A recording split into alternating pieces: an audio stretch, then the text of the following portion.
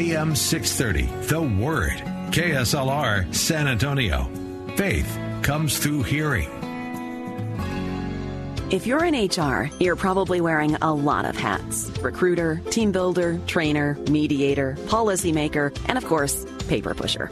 But not anymore. Bamboo HR is the #1 HR software for small and medium businesses. It manages all your employee data easily and automates countless tasks so you can focus on people, not paperwork. Bamboo HR frees you from spreadsheets so you can do your real job, creating a great place to work.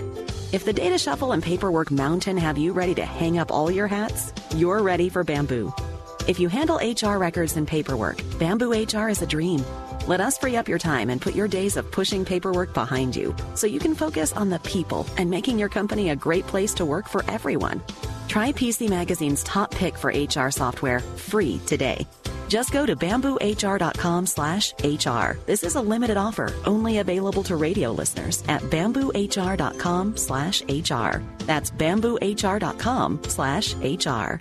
Hi, this is Jim Daly, inviting you to show your support for the sanctity of life and the protection of the preborn, along with millions of concerned citizens.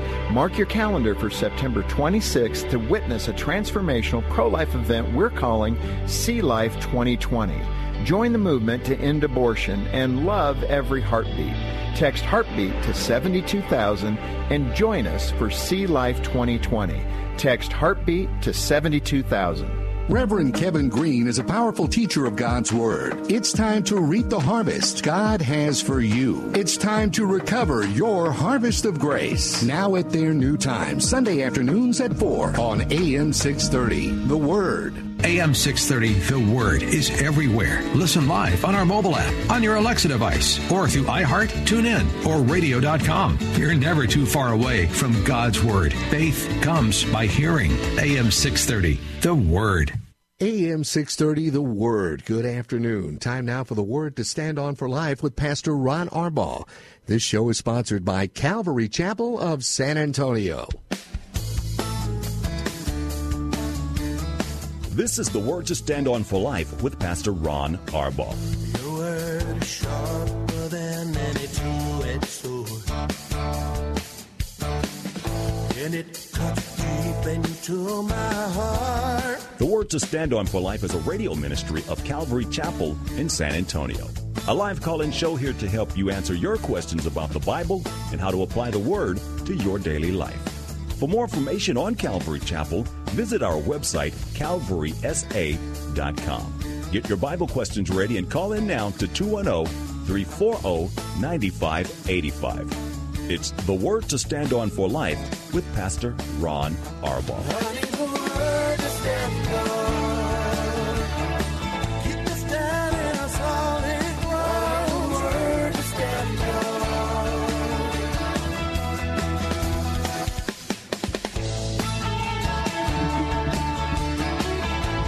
Welcome to the program. I'm Pastor Ron Arbaugh from Calvary Chapel in San Antonio, Texas. And the reason I'm laughing is because I'm going live and I'm getting ready to go live and there was no microphone in front of me. So we had to find the microphone and get it set up.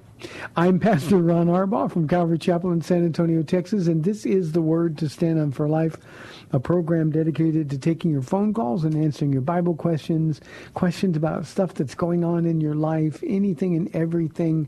I tell you often the Bible has the answers. It has the direction that we need to take. All you need to do is call us. You can dial 210-340-9585. That's 340-9585. If you're outside the local San Antonio area, you can call toll-free at 877-630-KSLR. That's 630-5757. You can email questions to us by emailing questions at calvarysa.com, or you can use our free Calvary Chapel of San Antonio mobile app and send the questions to us that way. If you're driving in your car, the safest way to call is use the free KSLR mobile app. Just hit the Call Now banner at the top of the screen, and you'll be connected directly to our studio producers. Our main number, one more time, is 340-9585. Because it's Wednesday night, we have our midweek Bible study I've been calling it Ugly Church tonight because we're in a really ugly chapter, Genesis chapter 19. It is no fun, I think, necessary. I think it's certainly timely for the time and the world that we live in. But it is the destruction of Sodom and Gomorrah and the reasons why, and the compromise of Lot, and how much it cost him to compromise. So that's tonight at 7 o'clock. You can watch it at calvarysa.com live stream, or you can join us here in the sanctuary. It's also, because today's Wednesday, tomorrow is Thursday. Now, you can figure that out, but I say it because that means Paula will be live in studio with me on the date day edition of the program. If you have any questions, need any encouragement, ladies, tomorrow is your day. Okay, let's get to some questions that have been sent in while we wait for your phone calls. First call comes from Ryan, or question comes from Ryan. He says, Pastor Ron, what does Paul mean in 1 Corinthians 16:22 when he writes that if they don't love the Lord, they are anathema, maranatha, or even in a different translation, cursed? Well, anathema, Ryan, does mean cursed, for sure. So we don't have to worry about this. And Paul is just signing off in 1 Corinthians. And by the way, when I get done with 2 Timothy on Sundays, we're going to be going into 1 Corinthians.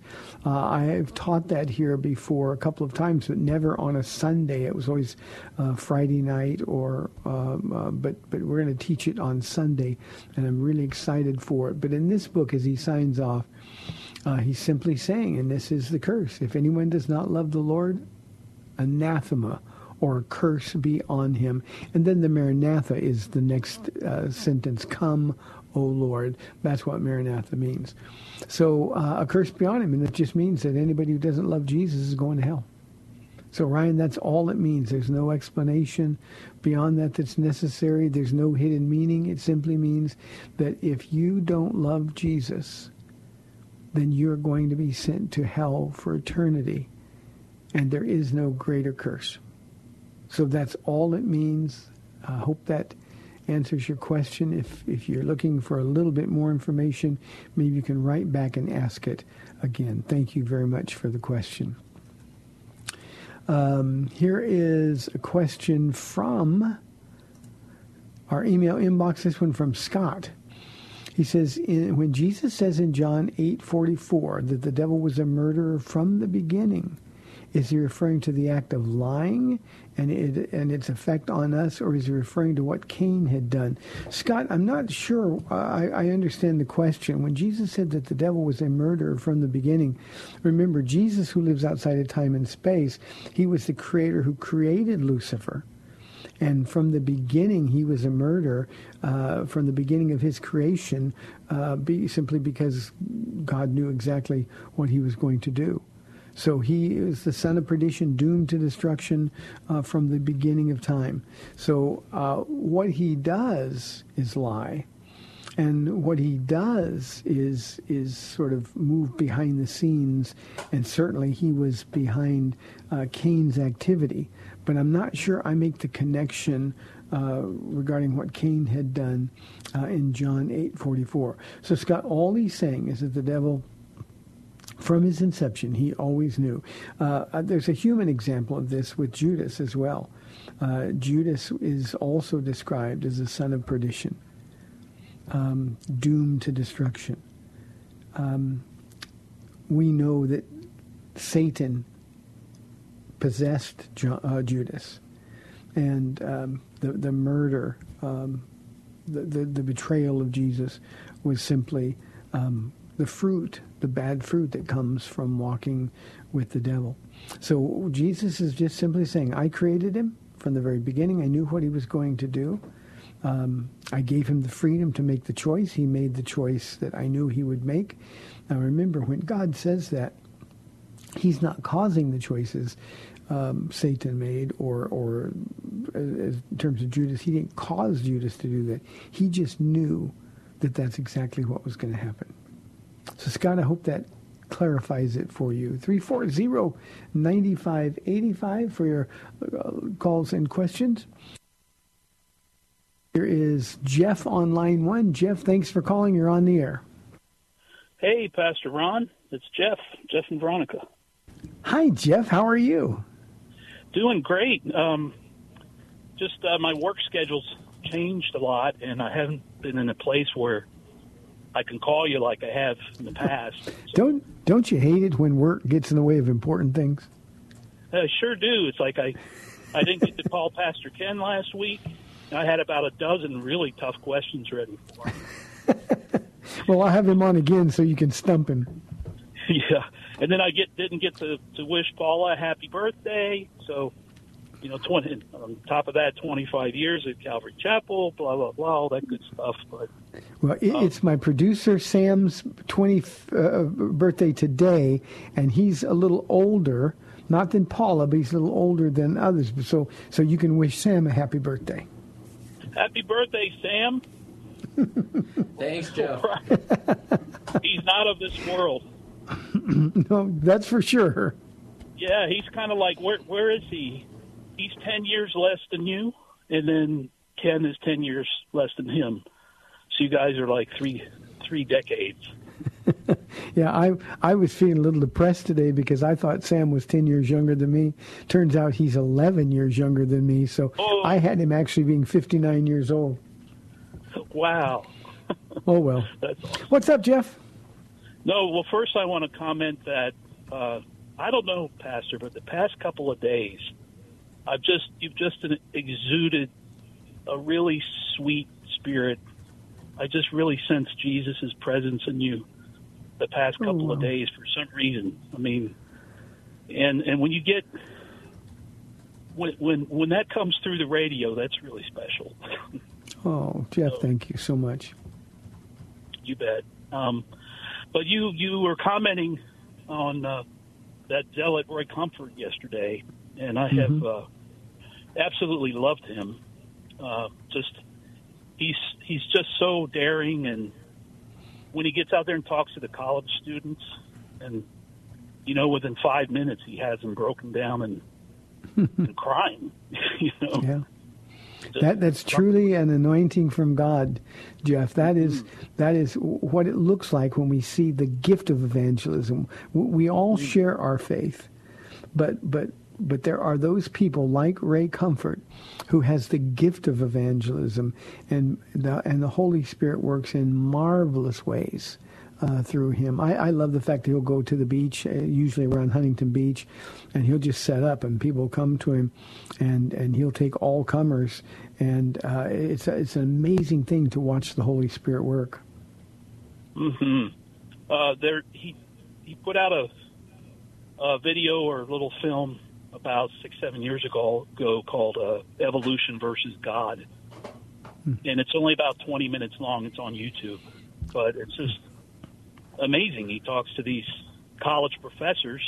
As you mentioned yesterday, we're worried about, we're paying thousands of dollars to send our kids off to school, knowing that they're at risk of, having their spiritual lives turned inside out by the influence of these professors. But I highly recommend that. But I wanted to ask you if you were familiar with the film last year it came out, called The American Gospel. If you had seen that, Ray Comfort was part of that. And if you I've not seen that, Jeff. Is that also on YouTube? Yes. Okay. I don't think the entire film, but they have like a edited version, like the first hour of the film. Mm-hmm. And Mr. Comfort's part of that, but I think a lot of that film really captures, in essence, everything that you talk about in terms of the state of the church in the United States, especially. Yeah. So. Yeah. Well, I'll give you a month to watch it. And I'll call you Ken and ask you about it. Thank you, Jeff. God bless you and your work, and give Veronica our love, please. I sure will, and Paul the same. Happy birthday, Steve. Thank you. 340-9585. When anybody mentions my spirit or Jeff, is very kind words. I just think in these last hours, and normally we'd say in these last days, but I believe we're in the last hours. When we consider the things that are going on in this country, we see another city in the United States, certainly not a metropolis, a township of the whole county has 100,000 people in it in Kenosha, Wisconsin. And when we see what's going on, we see the utter lawlessness, and we see the refusal of the authorities to do anything about it. And when there's such small numbers of people coming in and inciting huge crowds to lawlessness, we're really in the last days. And I think what the Lord has spoken to my heart, Jeff, is that we need to be more zealous. We need to be more committed. We need to take risks, and we need to talk about the things that the Word of God says are important, regardless of how people are going to respond to them. And I just think what we're looking for in these last hours, I think we're looking for that extra anointing of the Spirit. I mentioned it on Ray Comfort. And while I like and I'll look at the video that you suggested, I love watching people work just by the power of the Spirit. And Ray Comfort, when he's out there on his own, it's just him and the Holy Spirit, and he's sort of impromptu dealing with objections and talking with people, and you could see the power of the Spirit resting upon even those people who are the most in opposition to him at the beginning. I think the church needs now Christians who are going to take those kind of risks, and Ray Comfort is not my problem. Pastor Ron is my problem. We just need to be sure that we're walking in the power of the Spirit. Good to hear from you, Jeff.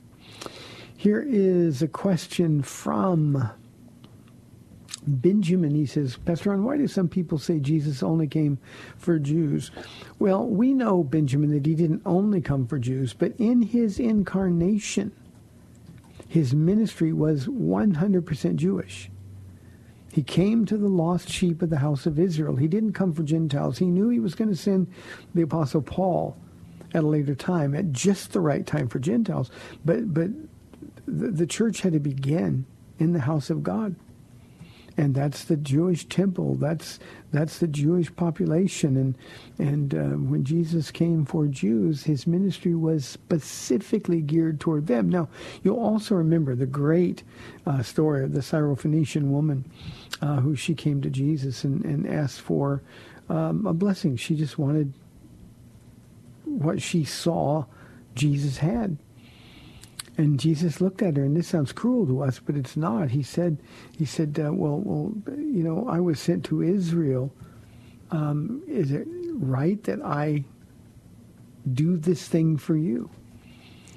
And she looked at him, and I think with one of the greatest looks of faith that we could possibly imagine, she said, but even the dogs, the little dogs, Gentiles were considered dogs by Jews. Even the dogs eat the crumbs that fall from the master's table. And Jesus was so blessed, he did exactly what she needed him to do. And so he didn't ignore her. Later in his ministry, some Greeks, some Gentiles came to his disciples. We would see Jesus, they said. And Jesus basically said, you guys go deal with them right now. My focus is on what I'm about to do for the house of Israel. So he only came for Jews in the flesh. That was his ministry. But that he raised up the Apostle Paul, and he raised up so many others, and has been now raising up people for 2,000 years, it indicates that he loves the world.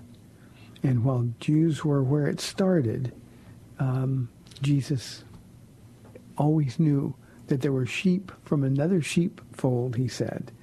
And you and I, we Texans, we Gentiles, are those people.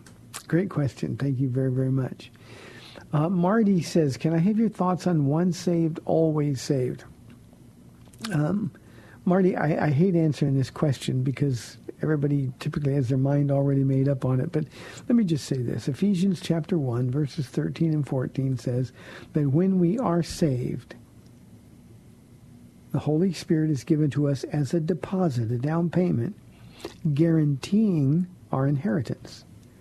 Now, that's saved and as saved as you can ever be. So if you just take the biblical perspective, if you ever really were saved, you always are saved. You can't lose what was free. You can't lose a gift from God.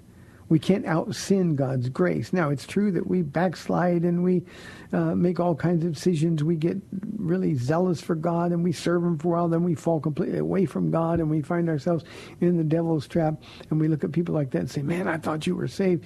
Well, if you ever are saved, you always will be saved. You see, upon salvation, not only are we sealed with a deposit that guarantees our inheritance, but our name is entered into the Lamb's Book of Life. Revelation chapter 3, I will in no wise blot out your name. And that's as much security as we can possibly have. Jesus said that He has us in His hand, and no one can snatch us from His hand. And then He says this, He's like doubling down. He says, and the Father who's greater than I has you in His hand, and no one can snatch you from His hand. So I don't know how much more security, Marty, we need than that. And yet, because of what we see so many professing Christians who fall away from God, and we wonder, well, did they lose their salvation? Did they walk away from it? God honors their choice.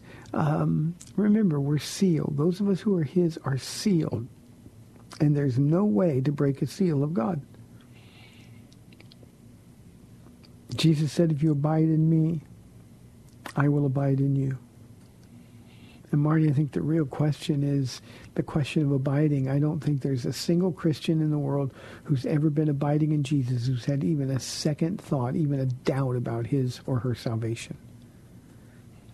I also think that the Bible is intentionally written in such a way, and I believe this is the way the Holy Spirit works in us, that when we're not abiding in Christ, He doesn't want us to feel secure. Whether we are or not, Galatians 6 says, God will not be mocked. He knows those who are His. But, and this is what's so wonderful to me, if He knows I'm His, it doesn't matter what I know. And here's what I know. If I'm walking away from the Lord, if I'm not abiding in Him, it doesn't matter how much doubt I'm experiencing. I know He knows I'm His, and He's going to bring me back to that place that I never should have strayed away from in the first place. So, Marty, typically these kind of doubts on once saved, always saved are from people who are not walking with Jesus. You know, I made a profession, I got baptized, I walked the aisle, whatever might be applicable for you. But you will not, I promise you will not have any doubt about your salvation if you're abiding in Christ. My pastor, Pastor Chuck Smith, who is now with Jesus, he used to say, you know, the only way I can think to answer that question, can you lose your salvation, is saying, I don't want to. And Marty, I think that's the key right there. We're inside 5 minutes for this half of the program, 340-9585. Here's a question from Samuel. I knew I was going to get this question sometime. He said, what do you think about the recent pictures of Jerry Falwell Jr. that seem to incriminate him in sin in the last few days? Now, I've had this question since the end of last week. In the last couple of days, there's been a lot of developments on this. Jerry Falwell has resigned, has left his position as the president of Liberty University. I just read a few minutes before coming on the air that he was given a $10 million severance. His father, of course, was the founder of Liberty University, and Jerry Falwell Jr. was carrying on the work. I think Jerry Falwell Jr. was very good at what he did. And he had a golden parachute negotiating him out. Now, I think that's horrible. I think it's one of the reasons that students at Liberty University ought to be up in arms. Their tuition keeps going up, and they see that $10 million went to a man who is at best compromised, at worst is a sinner and living in willful sin. But we also learned, Samuel, that his wife was having an affair with somebody that they took in, a younger man, and that affair went on for some period of time. And it appears as this young man was trying to blackmail them, and that's how all of this came out. And so rather than be exposed, they just came forward with well, here's what's happened. At first he refused to resign, but he has since resigned and settled with them. Now, I'm going to take the last 2 minutes that we have here in this half hour to say this. Every single person serving Jesus Christ is in danger of falling away and ending up, maybe a little less publicly, but ending up like Jerry Falwell Jr., losing everything unless we really keep hold of our walk with Jesus. You see, what Jerry Falwell Jr. is guilty of, whatever it is, well, I can do that. You can do that. Paul says if you think you're able to stand, be careful because you're about to fall. And our ability to do well, our ability to walk with Jesus depends on our closeness to him. And all that Jerry Falwell Jr. is guilty of is drifting away from Jesus. Now, I have no knowledge at all about his walk with Jesus, about his commitment or lack of commitment to him. But here's what I know, that we're all going to sin. We all have that ugliness in our flesh. And we're all going to sin if we walk away from Jesus, even just a little bit. So let the Jerry Falwells and the pastors that fall so publicly and the sins that always seem to be discovered, let that be a warning to all of us. We need to stay close to Jesus. Our focus needs to be on him. And if we'll remember that, then we'll be in a place where no temptation has seized you except that which is common to man, and God is faithful. He will not let you be tempted beyond what you can bear, and when you are tempted, he will always provide a way out so that you can stand up under the temptation. So, Samuel, that's the best I can do with Jerry Falwell. He doesn't run in my circles for sure, nor do I run in his. Just remember that we are all sinners. That's not excusing his sin. He needed to resign. But I might need to resign one day too, if in fact I get some distance between me and Jesus. Hey, we've got 30 minutes left in the program. We'd love your live calls at 340-9585 or toll-free 877-630-KSLR. This is the Word to Stand On for Life. We'll be back in 2 minutes.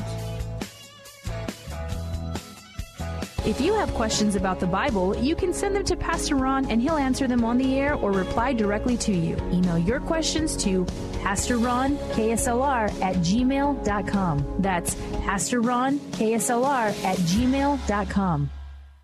Enjoy your summer in a fun and safe way, only at Santico's Entertainment. Book a private auditorium to watch a movie or connect your game console to the big screen. Want to have fun bowling in an arcade or playing laser tag? All our amenities are available for private events to ensure safe and physically distanced fun for everyone. Email events@santicos.com with the code FUN to get a discount when you book your event today. Stay safe, San Antonio, and we will see you at the movies. Where the learning is for living. That's what you hear every weekday morning at 7 with Alistair Begg in Truth for Life, the August Ministry of the Month on AM 630 The Word. Along with the great teachings from Alistair, each weekday morning at 7:25 will be your chance to win his latest book called Pray Big, which will show you not only when to pray, but what to say. Truth for Life with Alistair Begg, the August Ministry of the Month. Weekday mornings at 7 on AM 630 The Word. Being part of a fan club can be rewarding, and being in the AM 630 The Words fan club is no exception. Each month, fan club members get to enter to win a book from our Book of the Month author. Along with that, you can get an inside track on upcoming events and contests. Plus, you'll be a part of our birthday club. So, what are you waiting for? Sign up to be a fan club member and enter now at am630theword.com. Now that the foster child I was working with has been reunified with his family, I realized that the hardest part wasn't that bittersweet day I had to say goodbye. It wasn't the time spent with social workers, attorneys, and others to make sure he had what he needed to succeed. It wasn't learning how to advocate for a child in foster care and how to navigate the system. The hardest part was realizing I had what it took to become a CASA volunteer. Make a difference in a child's life by visiting becomeacasa.org. Every child has a chance. It's you. Brought to you by Texas CASA. We are AM 630, The Word.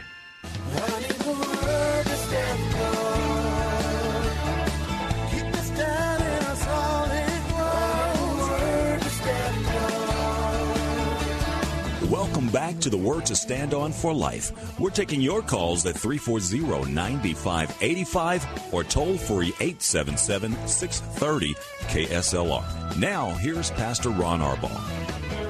Well, this time I have my microphone in front of me so we can get right to the program, 340-9585, with our final half hour of the day. Here's a question from Deborah.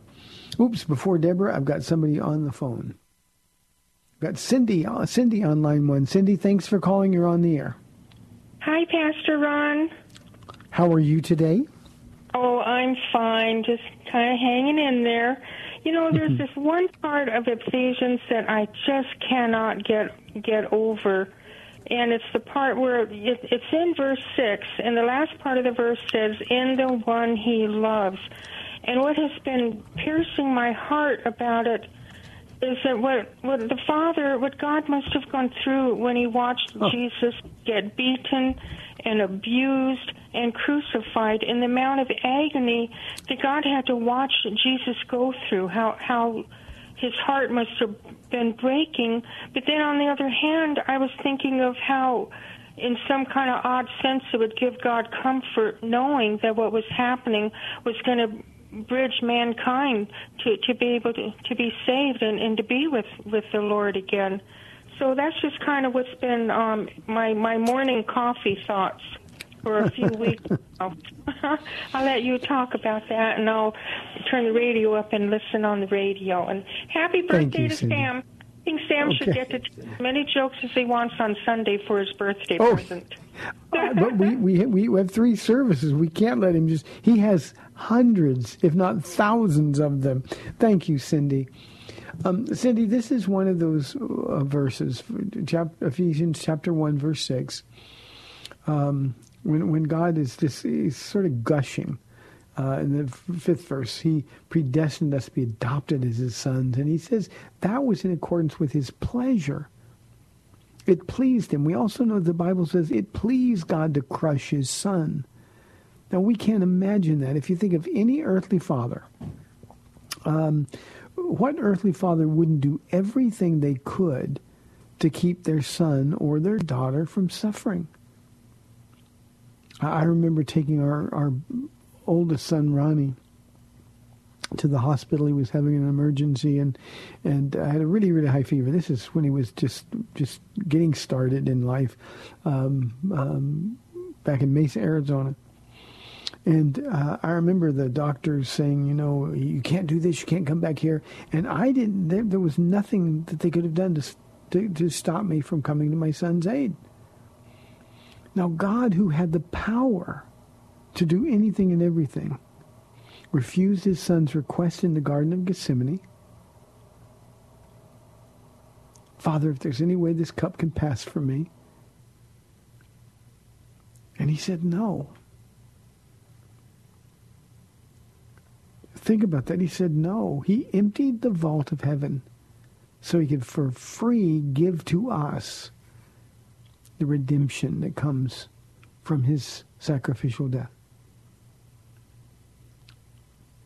Cindy, my own perspective on this is, and people can disagree with me, that's okay. But when the earth turned dark, as Jesus was dying and suffering on that cross, I personally believe that heaven was dark. We know that there's going to be a time when heaven is going to go silent, the Great Tribulation. I think heaven went dark as well because the Father couldn't bear to look. Now, we know God sees everything. He's everywhere at the same time. But I think he couldn't look. And I think he was weeping. And so when he freely gave the one he loves, and he watched that suffering, I mean, all you have to do is read Isaiah chapter 50 and then go to Isaiah chapter 53 and Psalm 22 and read what Jesus endured. And it says he endured the agony of the cross for you and for me. And the Father had to be an observer to all of that. It's an amazing thing just to contemplate. And I think, Cindy, as you were having your morning coffee, maybe we'll get an earlier morning program for you one of these days. But I think that's something that all of us ought to do regularly, is look at verses like this and understand, the truth of the matter is, and this is inexplicable, but the truth of the matter is God made a choice. He could have chosen his son, which would have cost him you and me, or he chose us, which cost him his son. And he chose us. And one other thought on this, Cindy, is this is one of the reasons that it frustrates me so much when people question whether or not God loves them. How could God love me? I don't feel like God loves me. When he chose you over his own perfect son, how could we ever doubt it? And that's why I think, Cindy, as you did this morning, all of us, we need to listen and contemplate, meditate on verses like this over and over and over. Thank you for the question. Here is James from Belmont, Texas, on line 2. James, thanks for calling. You're on the air. Well, thank you, Pastor Ron. I've been reading in Isaiah, and I've been really trying to look for references for Jesus, as far as prophecy goes, Messiah, living on earth, being executed, resurrection, and then returning. A lot of Jewish mainstream will say that as Christians that we've kind of cobbled together several passages from the Scripture and kind of reinterpreted them because, their claim of the suffering servant is Israel. And that's pretty much accepted by almost all of the friends that I have that are Jewish. And I could probably take my shoes off and count them all. We were looking at going to Israel this fall, and I wanted to be able to have discussions outside of the New Testament. This is my first question. My second question is kind of simple, or maybe shorter. But I was wondering if you could allude to an area that I could read and study that that wouldn't look so pieced together. Skipping chapters, something that was more fluid, that refers to two comings. And then also, I guess I'll go ahead and tell you my second question. I hope that I made that part clear enough, though. Yes, in I think so. Exodus 3:4, God calls Moses twice. And I know that numbers are very important, at least in the Old Hebrew. Being called twice, is there anything significant to that, too? And I guess that caught my eye because of the fact that the position that Moses played with the children of God, and he was called twice. I don't know if there's any reference as far as Messiah goes after him. Okay, thank you. I can do that. I'll help as much as I can. Let me deal with the second question first. Let me refer you to my study, James, in Exodus chapter 3 and 4, but chapter 3 especially deals with the call of Moses, and it is an extensive teaching, and I think one that's really important and applicable to New Testament Christians. We've got to learn to discern the call of God in our lives, and Moses did that. And when he was called up by the burning bush and fell on his face and told to take off his shoes, there's such important lessons there for us. So you can go to calvarysa.com and listen to those studies. Exodus is one of my favorite books to teach. I love the historical value of it. So the fact that he was called twice, he wasn't really called twice. He was called by God initially. But the other was a call to action. There's two different things there. And I think when we see repetition in the Bible, hermeneutically, it simply means that we need to pay attention. When Moses was called the first time, he was called into the presence of Jesus at that burning bush. But when he was choosing my words carefully here, when he was sent to Pharaoh, it's like Abraham was called in chapter 12. He was also called again in chapter 15, but it was a call to action. So it's not a number thing. It's just a sort of a direction thing. Okay, I've called you, you're mine. Now, here's what I've called you to do. And that was the case with Moses. The other question. One of the things we have to remember, and this is Paul writing to the church at Corinth, he said that when Jews read the scripture today, there's a veil that covers their heart. And that veil is only torn away, taken away, when they turn to Christ. And I have some really important Jewish people in my life that I'm praying for all the time. And my prayer, James, for them is always, Lord, remove the veil from their heart.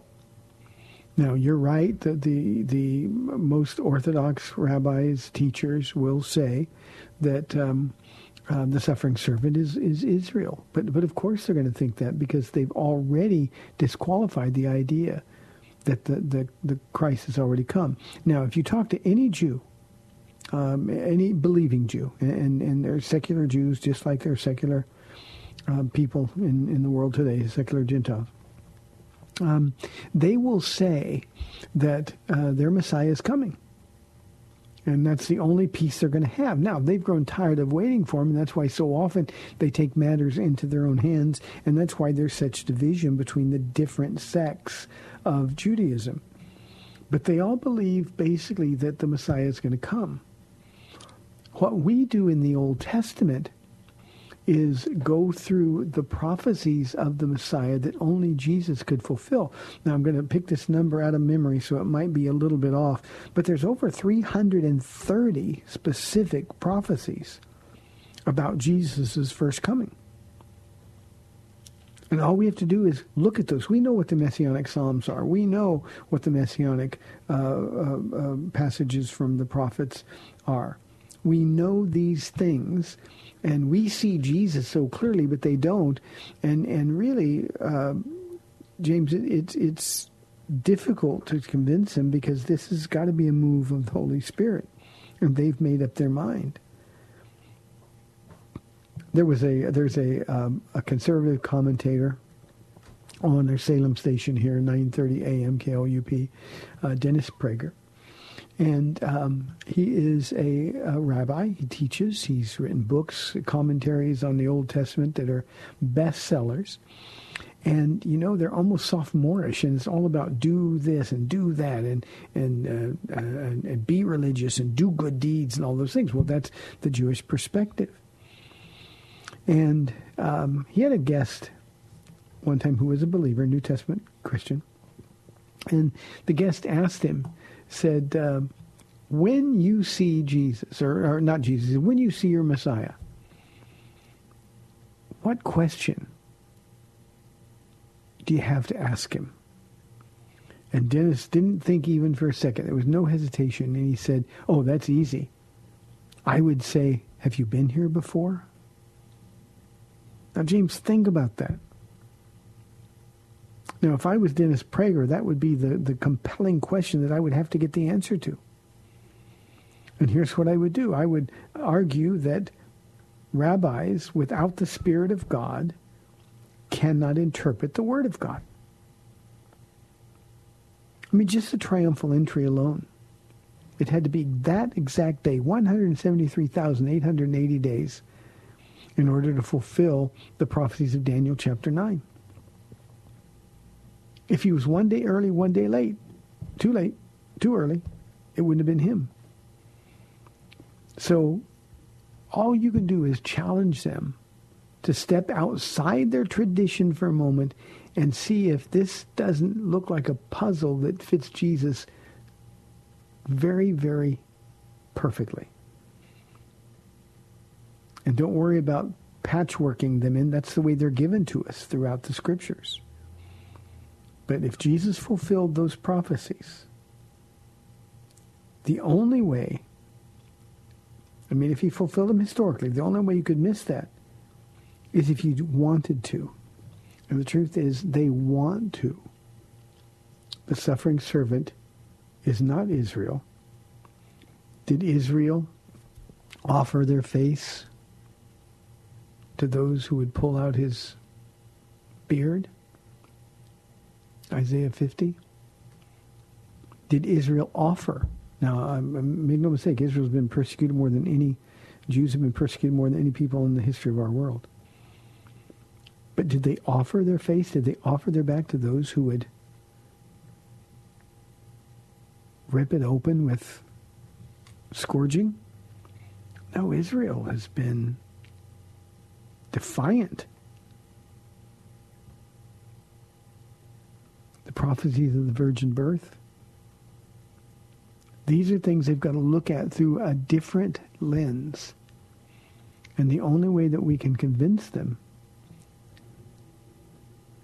is if that veil that covers their heart is torn. Again, back to Dennis Prager. If he said, I'll ask him, have you been here before? Because he's obviously referring to Jesus, because he knows Christians who he holds in very high regard. He knows Christians believe that Jesus is the Christ, the Messiah. One of the dear friends in my life, a man who has been an unbelievable blessing over the years.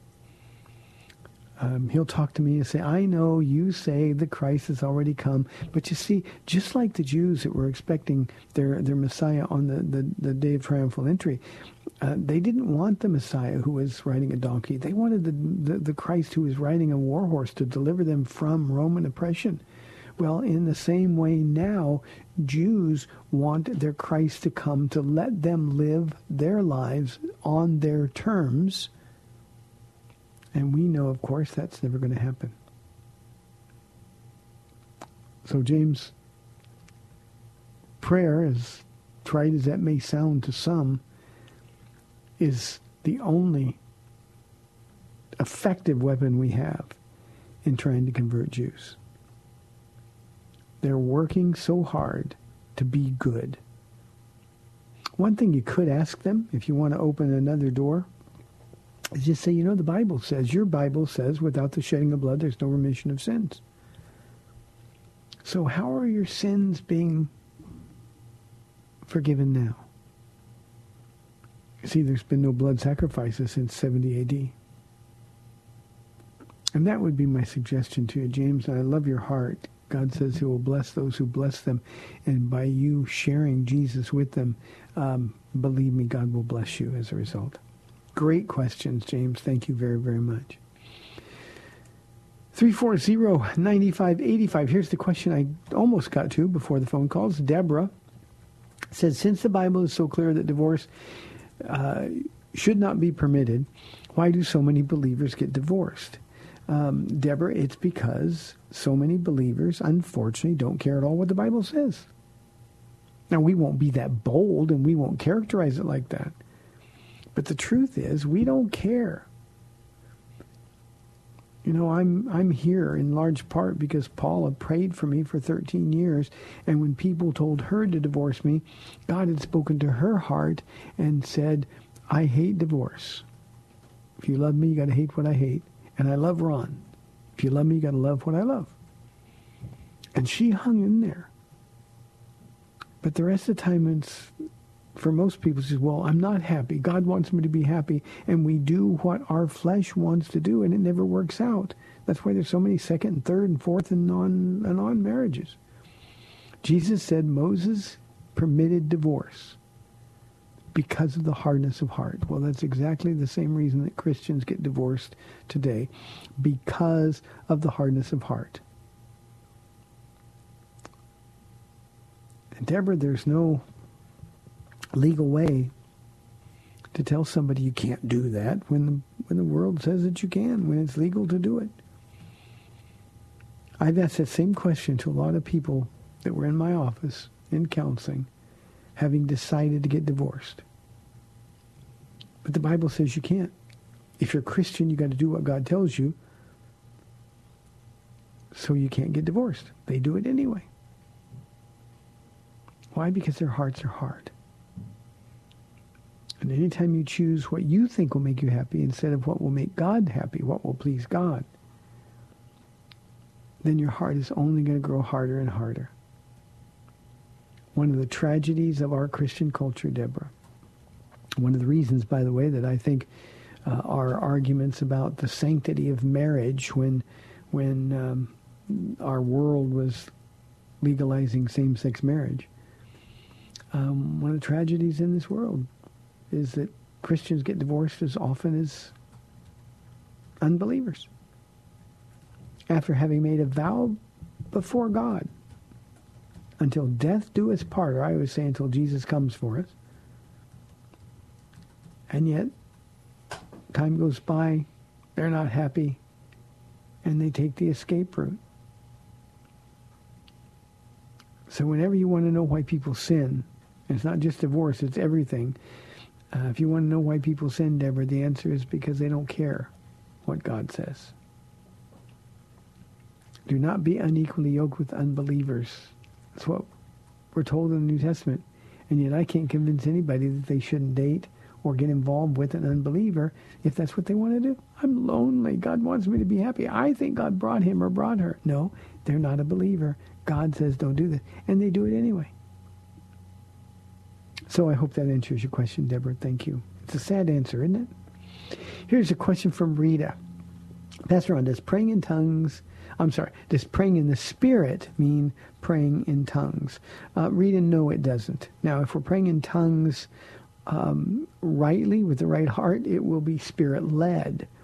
But when Paul says pray in the Spirit at all times, or when Jesus said God is looking for those who will worship him in spirit and in truth, if we're going to pray in the Spirit, it just means praying in the will of God. It means praying for the glory of God. It means offering our bodies as living sacrifices.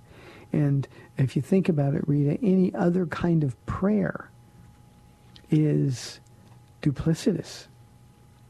If I'm praying in the flesh, well, God's not listening to me. So praying in the Spirit does not mean praying in tongues. I know there's a whole bunch of hyper-charismatic churches that teach that. Oh, you got to pray in tongues. That's what it means to pray in the Spirit. But that's not at all true.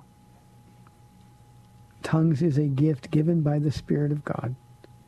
It is a wonderful gift, and it's something that we ought to take advantage of. But that's not what is meant by praying in the Spirit. If you have the gift of tongues, use it. Be blessed by it. But you can pray in the Spirit by simply praying for the will of God to be done in your life. If you can end every prayer with nevertheless thy will, not my will, be done. That's the way Jesus ended his prayer in the Garden of Gethsemane. If you can end every prayer that way, then you're praying in the Spirit. Last question for the day. Jenny says, what's the difference between hating the sin and hating the sinner? Jenny, this is one of my pet peeves. We Christians say God loves the sinner, but he hates the sin. And sinners, people that don't know God, can't differentiate between the two. You see, they identify with their sin. So when we tell, for instance, somebody who's gay, God loves you, but he hates your sin, that's the same thing as saying God hates you to them. And it's just not something that we ought to be saying to people. From a perspective biblically, we know God hates sin. We know God loves the world. So what that means is that God loves people who sin. Now he wants them to stop sinning, and he wants to call them to himself. But God is holy, he's just, and he always hates sin, but he never stops loving the sinner. Something we need to remember. Maybe that knowledge will keep us from giving in to temptation.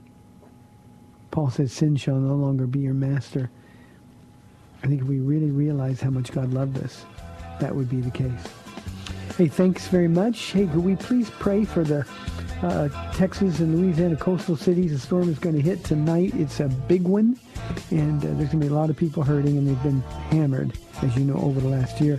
Hey, tonight at 7 o'clock, Genesis chapter 19. Paula live in studio tomorrow. We'll see you then. Bye-bye. Thanks for spending this time with Calvary Chapel's The Word to Stand On for Life with Pastor Ron Arbaugh.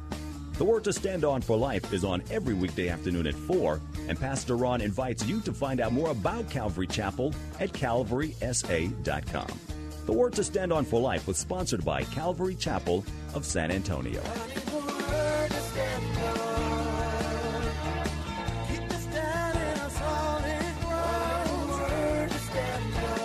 AM 630, The Word. We hope you've enjoyed The Word to Stand On for Life with Pastor Ron. You can find out more about Pastor Ron and all of the folks over at Calvary Chapel by logging on to calvarysa.com. Once again, calvarysa.com. AM 630, The Word. Faith comes through hearing. This is an important message to homeowners from BSG. Look out for swarms of door-to-door salesmen in your neighborhood using high-pressure sales tactics to sell you a security system that you don't need. BSG, San Antonio's #1 smart security company, warns you to be wary of these pests that use underhanded tactics to sell you a system that they want you to have, rather than customize something specifically for you. Read the reviews online and you'll see the other guys barely get 2 stars. BSG is locally owned and operated. BSG doesn't have door-to-door salespeople because BSG wants to work with you to create a system you want and need. And you won't find better products or prices than BSG. Go online to read BSG's rave reviews from customers, and then go to bsgtexas.com to see how they can help you.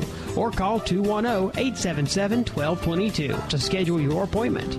That's 210-877-1222 or bsgtexas.com.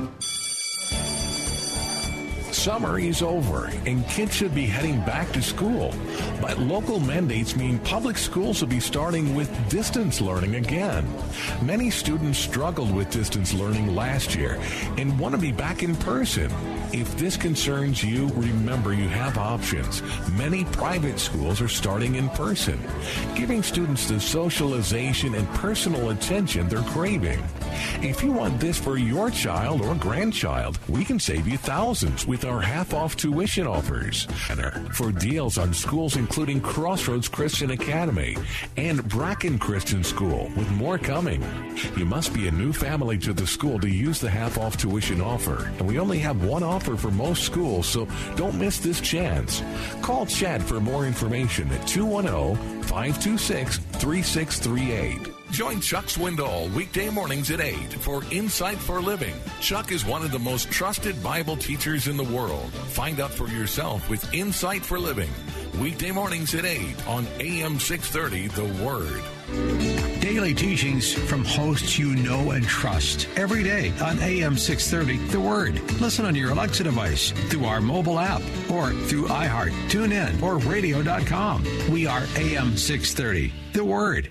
You need to take advantage of special IRS tax programs that are available and free yourself from IRS collection efforts once and for all. Due to the financial hardship consumers are facing throughout the country, the Internal Revenue Service has made it easier to settle delinquent tax problems. An open phone line has been established by Community Tax for consumers to call and see if they qualify. Take down this number or store it in your cell phone, but call the Community Tax Helpline at 800-308-6638. If you owe back taxes to the IRS and cannot afford to pay them back, or even even if you have years of unfiled tax returns, there's no need to fear anymore. But you have to call the Community Tax Helpline today at 800-308-6638 for the help that you need. Don't take on the IRS alone. They can attack your wages, savings, pension,